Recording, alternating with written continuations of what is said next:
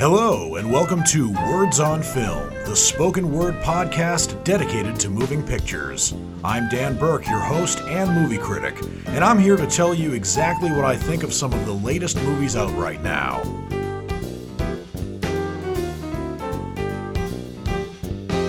I am back after a 2-week hiatus. I took a couple of weeks off to travel and also to spend Thanksgiving with my family. And I hope all of you out there had a great Thanksgiving as well. And with the 2 weeks off, I also have a little bit of a problem, which in my case is kind of a good problem to have. I have seen a lot of movies. I didn't spend all my time at the movies during my 2 weeks off, but I've seen more than I can review for this show. So it's a good problem to have because I don't run out of anything to talk about. However, I'm going to have a surplus of films to review for you next week. But I might as well get to one of the newest films that I've seen that is probably going to be the biggest success because it is the most family friendly. The first movie I'm going to be reviewing for you is Wish, and this is the latest animated film from the Walt Disney Animation Studios, Walt Disney Studio Motion Pictures, and it is a film that is actually unlike a lot of the films that people critique from Disney. This is an original story. It's obviously not the first Disney film, let alone the first Disney animated film, to be based on an original story, but it comes from the minds of Jennifer Lee and Allison Moore, who wrote the screenplay and the story, with contributions to the story by Chris Buck and Fawn Vera Sunthorn, who also directed the film.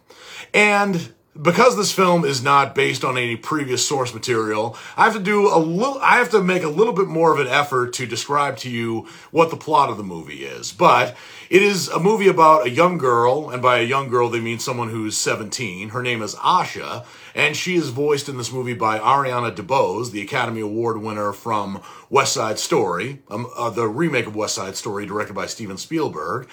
And she wishes on a star and gets a more direct answer than she bargained for when a troublemaking star comes down from the sky to join her. And that is actually the synopsis that's given to me here, but there is a lot more to the story than that. For instance, there is a king in the movie whose name is King Magnifico, who's voiced by Chris Pine. It's not the first time that Chris Pine has played royalty in a film. It's not the first time he's played royalty in a Disney film. And it's also not the first time he's played sort of a bad guy who's a member of royalty in a Disney film. He did both in the movie Into the Woods. He wasn't exactly a villain in Into the Woods, but yeah, he had a bad streak to him, and you realize that during the last third of that film. But anyway, King Magnifico establishes a kingdom by the name of Rosas on an island in the Mediterranean Sea. And this exposition about him establishing this kingdom on an island is spoken. It's told through one of those kinds of expositions that we're used to from some of the earlier Walt Disney films, particularly the Walt Disney animated films, where there's a book and the narrator is turning pages and telling you about how this kingdom came to be. But honestly, that establishment of a kingdom in an island in the Mediterranean Sea would alone make an excellent film, I would imagine, if it was done right.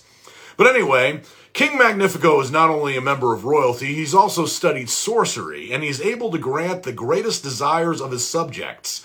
And each of them are to give up a memory of their wishes to be sealed and protected by the king until he can grant them. And he has a ceremony where once a month he chooses one wish amongst the people over whom he presides to be granted. And honestly, that part of the story really felt lopsided to me. And it didn't make a ton of sense because I was watching the film and I was thinking, does everyone just have one wish? And also, why is, if this one wish is extracted from this King Magnifico, couldn't they just make another wish? Because I don't think there's a single human being on this planet who has just one wish that defines them. And also, why is the wish linked to a memory? And Also, if you have this wish, why don't you wish for this wish to be granted? That was probably my biggest issue with this film in general. And it's really too bad because the character of Asha, who I'd said previously was voiced by Ariana DeBose, is a really great character. I mean, she's fun, she's quirky, there are times where she can be very funny, but also, if the story doesn't work, unfortunately, the character doesn't really work as well. And there are also some other friends of hers in this film. In fact, that's another problem with this film. She has too many friends, too many supporting characters, and unfortunately, because of that, there are a number of characters here who just largely remain silent in the background. Her primary best friend is somebody by the name of Dahlia, who's voiced by Jennifer Kumiyama, who is a chef for King Magnifico. And it's through that connection with Dahlia that Asha is able to secure an interview with Magnifico to become his assistant. And that's all well and good, but I do think that if the issue with the story about the wishes and how people only have one wish was more examined, then this film wouldn't be full of plot holes, and therefore Asha would be a more dominant or a better character as a result. But I think with what the character is given, she actually is a really good character. But then again, she does make a wish. What that wish is, even though she's singing when she makes the wish, is not very clear because apparently when she makes this wish, a star comes down from the sky and has this persona that reminded me of the video game character Kirby. And it's kind of hard to explain to people who aren't familiar with Nintendo characters, but basically this character is a little bit roly-poly, and it's cute, but it doesn't really have very much of a personality, and it's also not explained very well what the star can actually do for Asha or many of the other characters in this film. In fact, there's one superpower that the star has, which is shown rather than told to this movie's credit, but in the end it doesn't really amount to very much. The star can actually grant non-anthropomorphic animals, in other words, actual animals, the ability to talk. And there is a pet goat that Asha has that once that star gets the goat to start talking, the goat can't really shut up. And that's really unfortunate because you kind of know that the goat is supposed to be the comic relief, but it's probably one of the weakest supporting characters in an animated film, especially a Disney animated film. It speaks very distinctly, kind of like Simon Callow, but unfortunately, it has the ability, like Ryan Reynolds, to not shut up. And that's unfortunately, well, very unfortunate, because Wish is very brilliantly animated. As I said, I loved the character of Asha, and I do think that if this was a film that was about King Magnifico creating a kingdom, and Asha was a character in this, not necessarily voiced by Ariana DeBose, but I'm just saying, that probably would have made a better film, instead of having this system of wishes that are given and taken from the people in exchange for security, which is a good storyline for a dystopian story. Not necessarily a dystopian thriller, but one that is kind of like a place where everything seems perfect, but there's something underlying underneath the surface that is, shall we say, rancid. But the system of wishes here, for a movie that's called Wish, should have been better established. And it's really unfortunate because not only is this a Disney film where Disney really has to keep up its own game, which it's been establishing for the last literally 100 years, probably 90 years when it comes to Disney animated features. It really has to do that. Plus, with a budget of 175 to 200 million, you can see from the film where that budget went. And the animation in this film is excellent. In fact, it's a really clever CGI kind of animation where it's obvious that all the characters, whether they be human or animals, are CGI animated, but the background actually really reminded me of a hand-drawn story, kind of like you'd see in classic Disney films like Sleeping Beauty and Cinderella. But unfortunately, the story here didn't make a ton of sense. The star that came down to I guess, help Asha with her predicament wasn't really very clever and also was really vaguely shown in addition to being vaguely told. And Wish is a miss in terms of the Disney films. And this movie comes out at a time when people are being critical of Disney. Not everyone, but certain people are being critical of Disney for making films that aren't original. This film is original. It's based on an original story, but it really had a basis for a story that really needed to be fleshed out. And for that reason, Wish gets my rating of a strikeout. It's a film that definitely swings for the fences, but unfortunately it is a miss because of its story. And that's really too bad because I thought that Ariana DeBose did a great job voicing the character of Asha. And Asha is definitely the best character here. She's the most fleshed out. But unfortunately, when you have a story that's not fleshed out, regardless of how great the animation is, there honestly really isn't a lot to say. Plus, they crammed in way too many supporting characters, a star that was probably more obnoxious than it was magical, and also some comic relief that did not know when to shut up. I can't quite recommend Wish for this show, and it's really mind-blowing to me because I never thought I would not recommend a Disney animated film. Disney is usually better than this, especially when it comes to storytelling.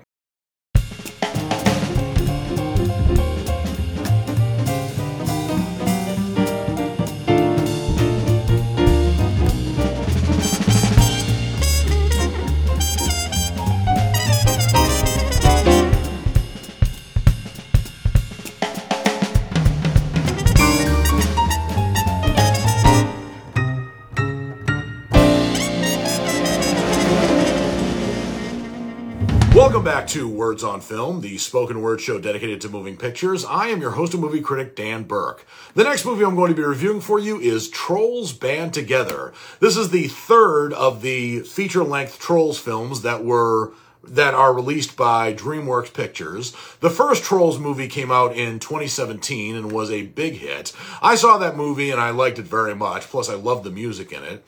And then there was a sequel in 2020 that was called Trolls World Tour, and that came out at a very, very bad time. Not for the movie necessarily, but for the world. It was released on streaming. It was originally supposed to be released in theaters in April of 2020, but there is a very big and very rational reason why it was not, because of the pandemic. And I did not actually get to see Trolls World Tour when it premiered on streaming, but when I saw Trolls Band Together, it seemed like an episodic enough plot where if you saw the first Trolls movie like I did, you wouldn't be lost. You kind of know about the characters of Poppy, who's voiced by Anna Kendrick, and Branch, who's voiced by Justin Timberlake. And it doesn't seem like there was a lot in the movie Trolls World Tour that I missed. But in this film, we find out a little bit more background about the characters of Poppy and Branch. One, you find that Poppy actually has a sibling about whom her father didn't tell her. And you also find out that Branch, Justin Timberlake's character, was part of a boy band that was known as Brozone that consisted of other trolls that apparently were a big hit until they broke up, which is very familiar in terms of Justin Timberlake's life and music career as it is. However, there is a way that Justin Timberlake's background in boy bands is actually cheapened by some cameos in this film at the end that I honestly think should have been the primary focus of this film. But anyway, there are four other former members of Brozone besides Branch. There is John Dory, who's the oldest of Branch's brothers, and the former leader of Brozone, who's voiced by Eric Andre. There's also the second oldest brother, Spruce, who's voiced by David Diggs.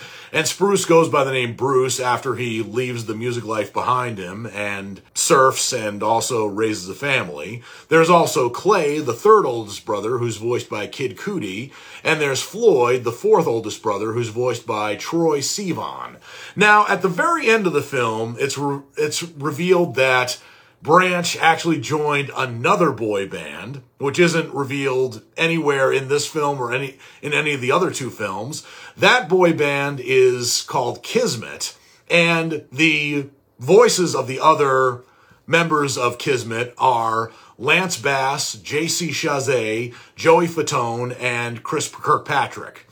If you know anything about music, particularly late 90s music, you know that those other four members, or those other four actors, were former members of NSYNC. And there have been hints and speculations that those four members and Justin Timberlake would reunite, but that hasn't happened except for on stage here and there for over 20 years. But I really honestly thought that if you were going to have the other four members of NSYNC be a part of this film, then why weren't they members of Brozone? I would imagine if I was any of the former NSYNC members like Joey Fatone or Lance Bass, for example, I would feel cheated. I'm not necessarily saying that's Justin Timberlake's fault. It may be, it might not be, but my guess is the producers just brought in the members of NSYNC for a cameo, but really cheated them out of actually having a more dynamic role in this film. And the other members of the group Boyzone, the actors who voice the characters, Eric Andre, David Diggs, Kid Cudi, and Troye Sivan, may have more on-screen acting experience than the members of NSYNC, but it's not as if the other four members of NSYNC have zero acting experience. They've acted in other things before, playing characters other than themselves. So it kind of rubbed me the wrong way there. But the plot of this movie is that one of the members of the group, Floyd, has actually been kidnapped by this duo of almost kind of like anime giants that take his power and use that for their own musical ability. And I did like, actually, the design of these giant characters, who also, they were a brother and sister group, kind of like Donnie and Marie, except with a lot more anime and maybe some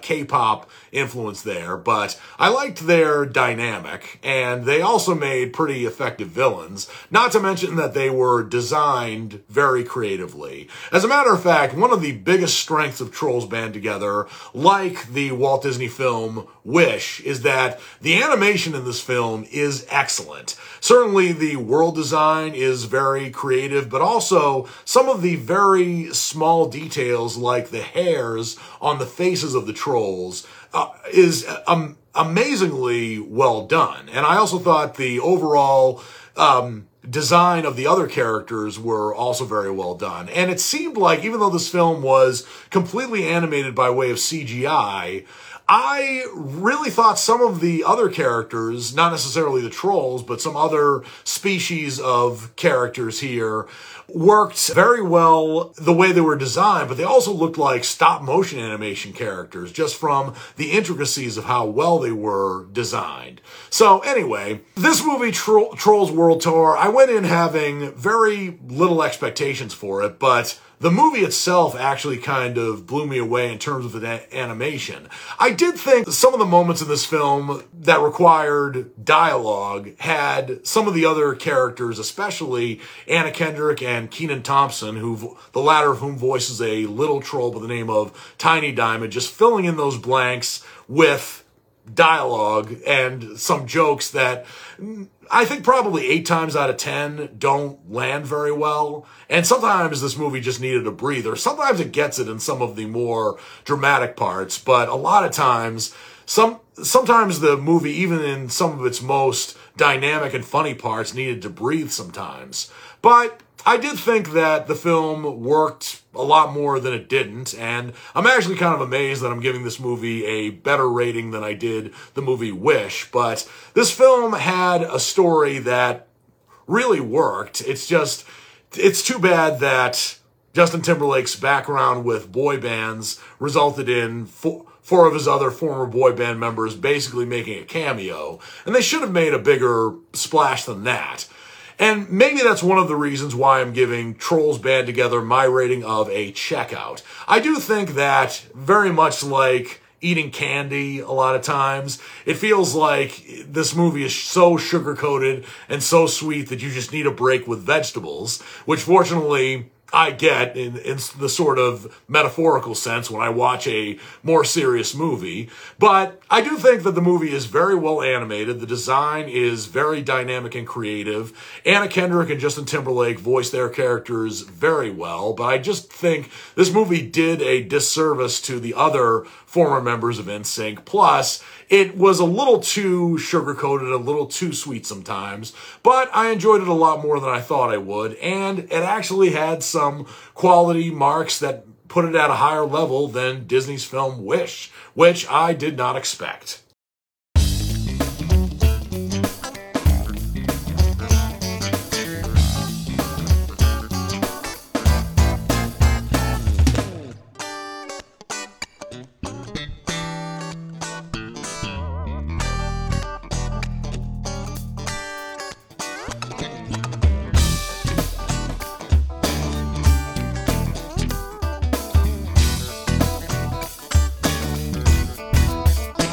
Welcome back to Words on Film, the spoken word show dedicated to moving pictures. I am your host and movie critic, Dan Burke. The next movie I'm going to be reviewing for you is May December. This is a film that is directed by Todd Haynes and premiered on Netflix on December 1st. It also premiered in select cities and in also some art house movie theaters the week after Thanksgiving. And I actually saw it on the big screen at my favorite theater here in Nashville, Tennessee, the Belcourt Theater. And I was watching this film, and actually I watched the end credits. And normally I try to watch the end credits not only because I might miss a bonus scene at the end, but also to get a feeling for the thousands, literally thousands of people who worked on the film. I don't obviously remember anyone's name, but it's a way to remind me that movies are a group effort. It's not just the director, it's not just the screenwriter, it's not just a handful of actors. There are lots of other people who do lots of other jobs that are underappreciated in terms of the grand sense of the viewing audience, but also that it takes a lot of people to make such a film, and without their jobs, there probably wouldn't be a film. But I also watched the end credits of May December for one particular disclaimer, which says, this is a work of fiction. Any similarities to persons living or dead or actual events is purely coincidental. And I was looking for it in this film in particular, this film, May December, for a reason, because this film is about a married couple who have been married for 20 years, but they were married after a notorious tabloid romance, and they buckle under pressure when an actress arrives to do research for a film about their past. And the reason this couple's marriage was a tabloid scandal is because Gracie, who's played by Julianne Moore, was in her 30s when she met Joe Yu, who's played by Charles Melton, when he was about 12. And she was his teacher. And the two of them, when he was 12, had an affair that resulted in Gracie spending some time in prison. And if this story sounds familiar to you, it is unfortunately one of those truths that are stranger than fiction. But the movie actually acknowledges that this is loosely based on the story of Mary Kay Letourneau, who in the mid-1990s was an American sex offender and teacher who pleaded guilty in 1997 to 2 counts of felony second-degree rape of a child. And pretty much she had an extramarital affair with a young boy in her 6th grade class. And the details of this case were, disturbing. No matter what age you were when this happened, and especially when you're older, you can see that this relationship was cringeworthy and also virulently inappropriate. But Mary Kay Letourneau did, after she was released from prison and after the child with whom she had an affair got older, actually did marry, and they were in a marriage that lasted 14 years, and they had 2 children, actually outside of this marriage. Then they were separated in 2019, but in 2020, Mary Kay Letourneau actually died of cancer, which is unfortunate.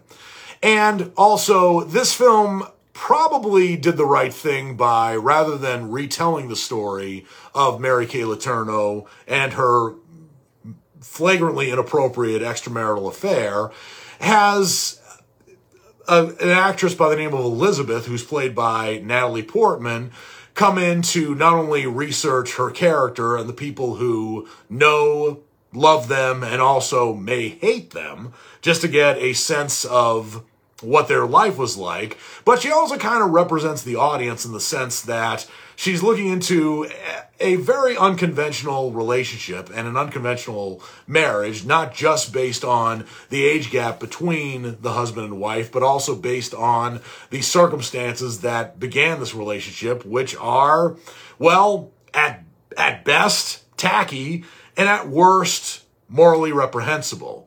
But I guess the fact that they are married a little while later eases the at worst scenario here. But it raises a lot of interesting questions about what love means and what, rather, it means when love conquers all. Or is that something that actually applies to this kind of relationship? Or is it one of those covers that, unfortunately, doesn't really, just vaguely condones this relationship?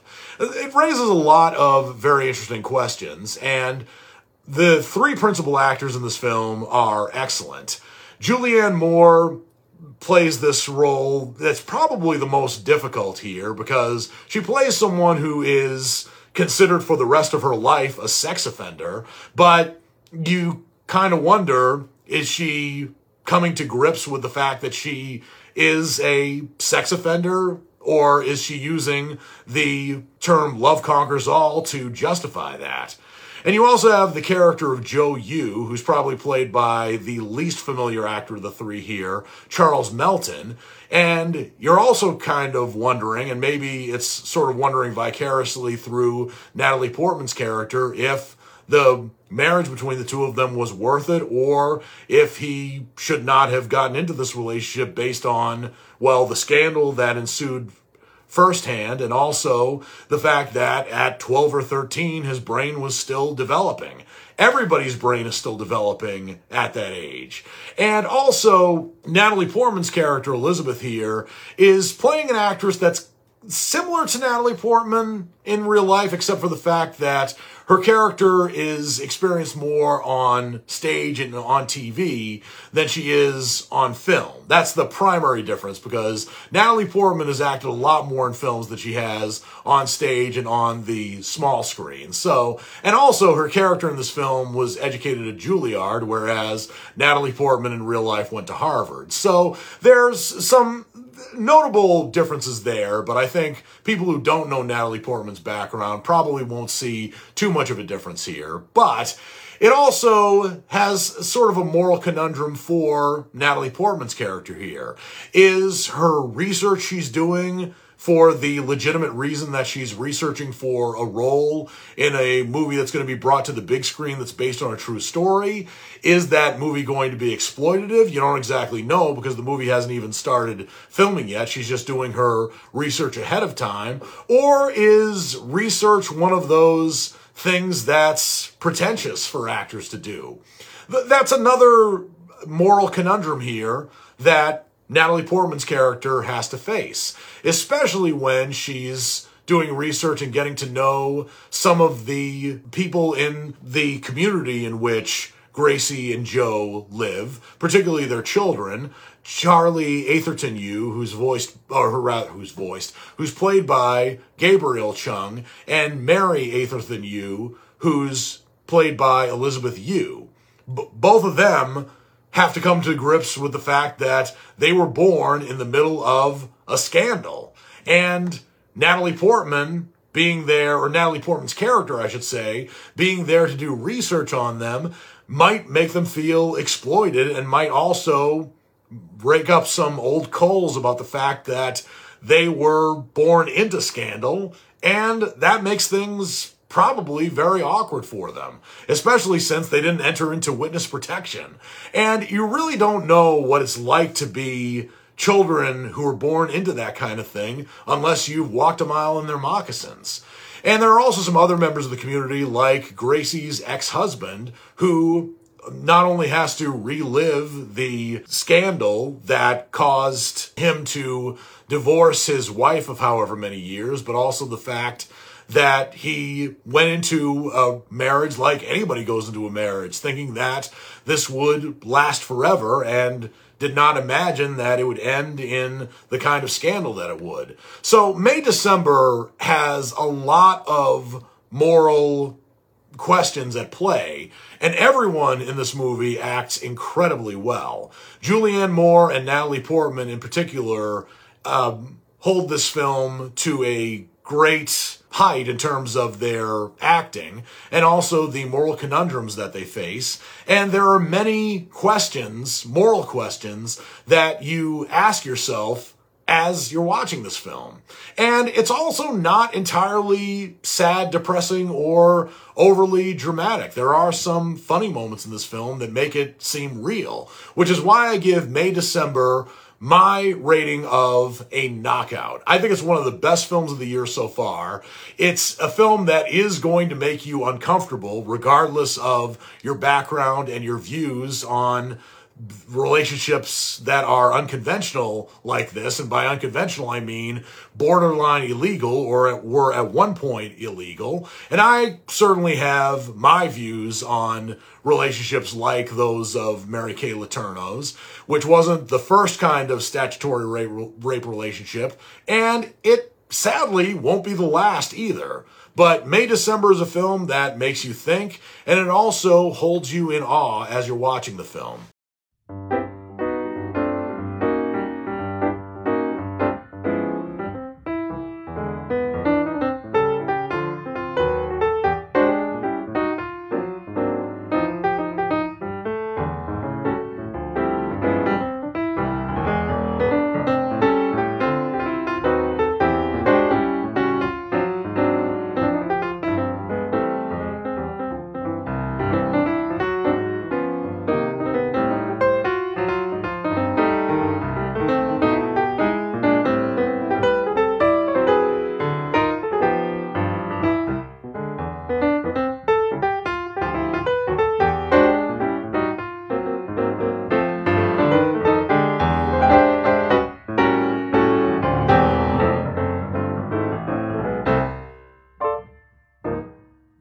Welcome back to Words on Film, the spoken word show dedicated to moving pictures. I am your host and movie critic, Dan Burke. The next movie I'm going to be reviewing for you is Family Switch, which premiered on Netflix on November 30th, a Wednesday. And it's a film that's a Christmas movie, and it is also essentially Freaky Friday.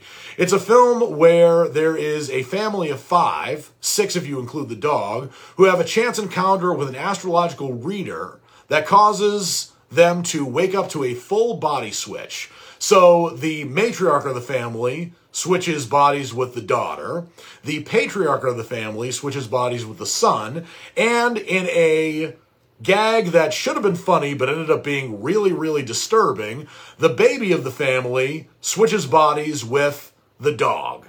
I'll get into that, the creepiness of it, a little bit later. But this movie is directed by Mick G., who's had some varying success as a director. This is probably his most family-friendly, and I might say his most formulaic film as of yet. But the family includes Jess, who is an architect, who's played by Jennifer Garner, Bill, a music teacher who once had glory days of being a rock star, who's played by Ed Helms. You also have the athletically gifted Cece, who's played by Emma Myers. You have the autistic savant son, Wyatt, who's very brilliant, who's played by Brady Noon. And you also have their baby son, Miles, who's played by twins Lincoln and Theodore Sykes. And the astrological reader who meets them and causes them to switch bodies is a woman by the name of Angelica, who's played by Rita Moreno. And you could sort of tell when you see this family, the individual members of this family's talents, and also the fact that they have a big day the next day. For example, Jennifer Garner's character has a big presentation that could make or break her career. Emma Myers' character is in a big soccer game where there's a scout who is looking at her for the American team. You also have the son who's interviewing for Yale. And you know that's going to happen the next day, and you know that the body switches that's going to happen is going to inconvenience all of that.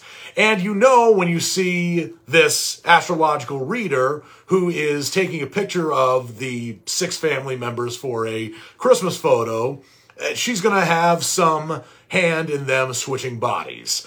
But as I was watching this film, I know that Ed Helms usually plays the goofy dad, and Jennifer Garner usually plays the suburban mom. They're both typecast in those roles, and they play those roles very well.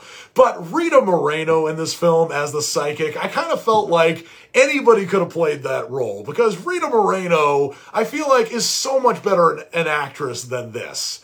And as I was watching this film, I was thinking, come on, Rita, you could do better than this. I've seen you do better than this. But at the same time, Rita Moreno, who is in her early 90s, is still getting acting roles, and I can't fault her for that.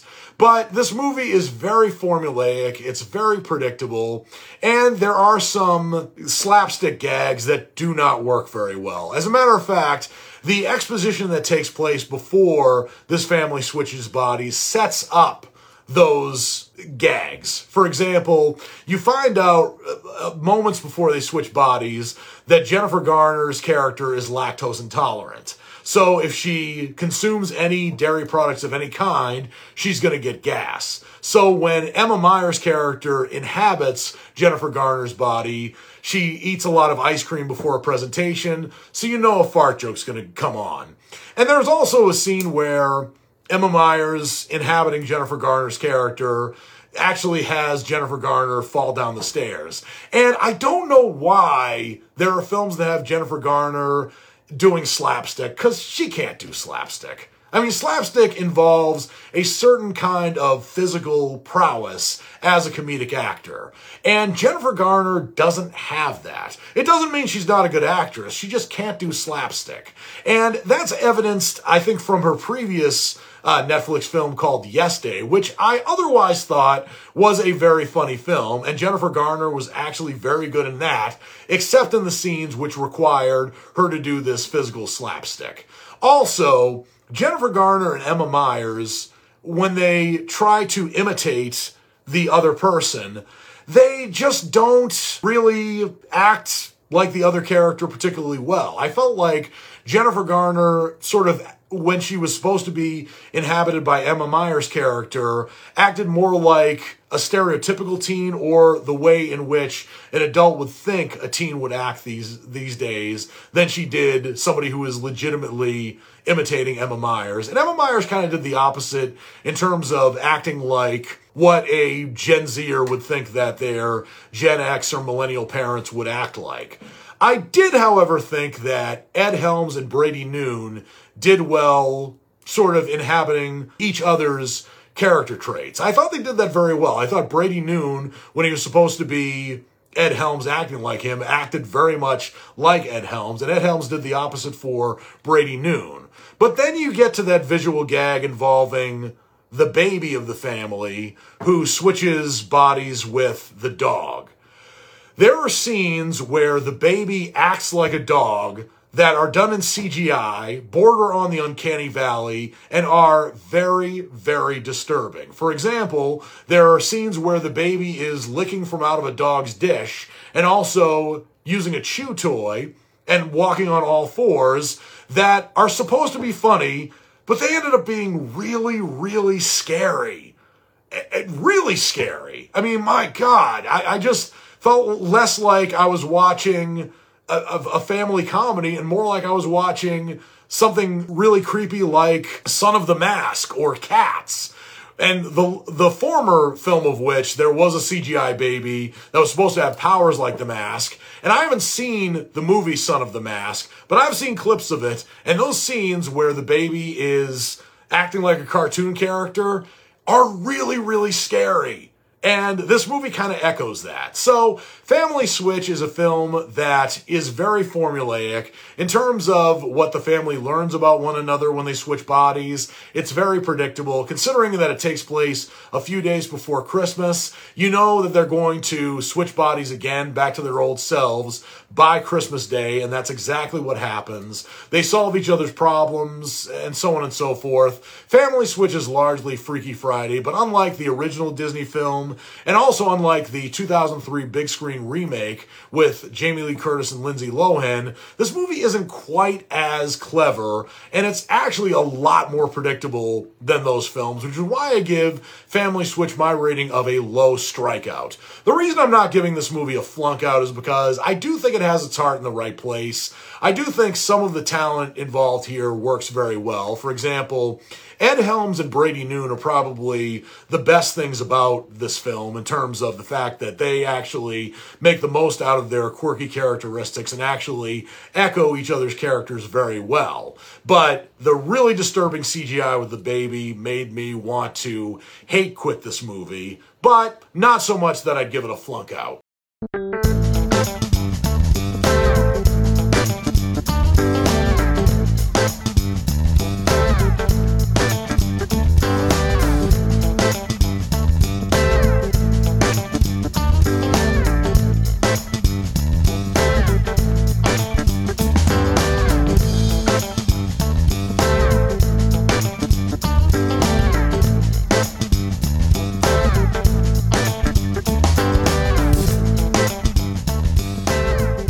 Welcome back to Words on Film, the spoken word show dedicated to moving pictures. I am your host and movie critic, Dan Burke. The next movie I'm going to be reviewing for you is Dream Scenario, which is an original film, and by that I mean not only was it not based on any book or any source material like that, but it's also a very unique concept. And the director of this film, who also wrote the story and the screenplay, is Christopher Borgli, who is a Norwegian director, and his previous feature film effort was Sick of Myself. So this is not his debut feature film, but it is his breakthrough film in the United States. And it is about a hapless college professor and a family man whose name is Paul Matthews, who's played here by Nicolas Cage, whose life is turned upside down when millions, literally millions of strangers, suddenly start seeing him in their dreams. And eventually, those dreams turn into nightmares, and it takes a nightmarish turn for Paul when he is forced to navigate his newfound stardom. And this is a kind of film that I think is perfect for Nicolas Cage, not particularly because he plays more of a hapless everyman. And in this film, Nicolas Cage shaves the top part of his head so it looks like he has male pattern baldness, and he grows a beard. So he is somewhat unrecognizable, or at least at first glance. And he is also an unassuming, loving husband to Janet, who's played by Julianne Nicholson, and also two daughters named Sophie and Hannah, who are played by Lily Bird and Jessica Clement, respectively. But it's kind of interesting because he begins to appear in other people's dreams, at first in the dreams of people whom he actually knows or who he has known. And in these dreams, they at first follow a constant where it's a nightmare scenario where someone is hurt or seriously injured, and he appears in their dreams as a bystander who doesn't speak to them, but also doesn't interact with them in any way, except maybe to wave at best. And he becomes almost a celebrity from appearing in other people's dreams. There is no explanation for how his likeness appears in dreams, but there doesn't really need to be. Kind of like the Bill Murray film Groundhog Day, it probably works better for the story if there's no explanation for this phenomenon. And I think that actually works very well for this film. I think if there was some kind of genie or a gypsy who makes him appear in these kinds of dreams, that would probably cheapen the story.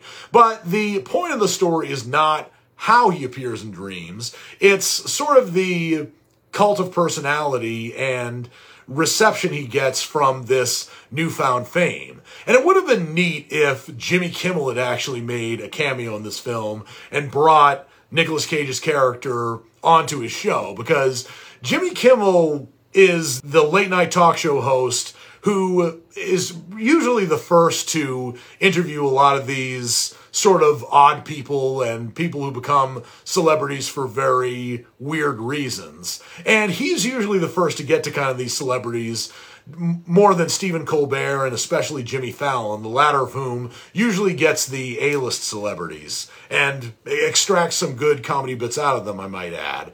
But then again, I think if Jimmy Kimmel were to make a cameo in this film as himself, it might actually make this film a little bit more funny than it could be, because it is a dark comedy and it is a satire, but I think it's a very sharp satire that works very well. There are some parts of this film that are deadpan but are also screamingly funny. And there are other parts of this film where these dreams in which Paul Matthews, Nicolas Cage's character, appears take a very dark and nightmarish turn, and you begin to really feel for Paul Matthews as a character. And Nicolas Cage doesn't play this character over the top like he does sometimes, but he also doesn't play the character as boring either. And Nicolas Cage has had some varying effects with his kind of intense acting, but here, I think when he's angry, he does maybe seem over the top, but I think his anger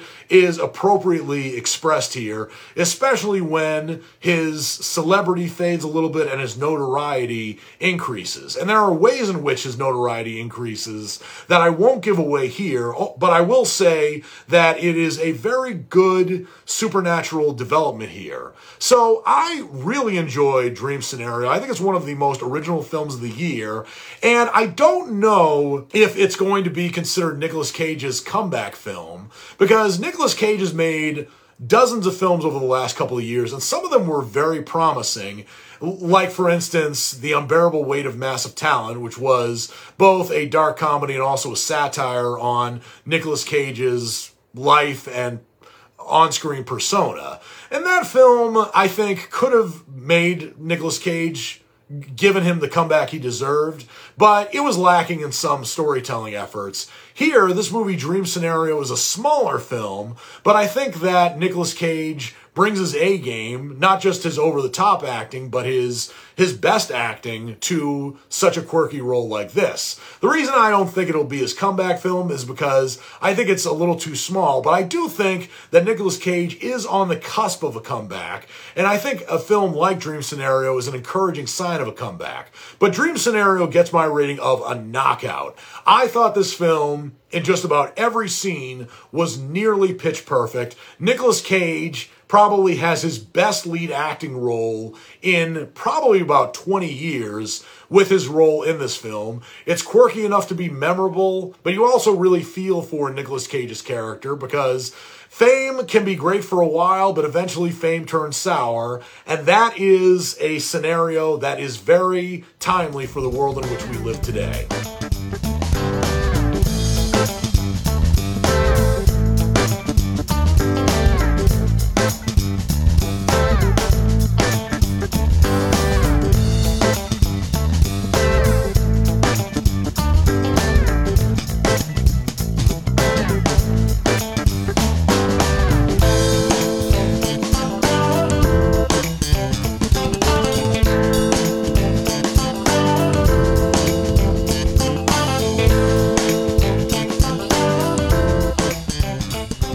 Welcome back to Words on Film, the spoken word show dedicated to moving pictures. I am your host and movie critic, Dan Burke. And now that I've reviewed all the movies that I have to review for you for this show, it's now time for me to get into my final segment, which is What's Coming Up Next. This is a spoken word preview of movies that are subject to being released in theaters for the week of December 4th through December 8th, 2023. And because I am running out of time for this show, I'm only going to give you the biggest films that are coming out on December 8th, which is a Friday in the year of our Lord 2023.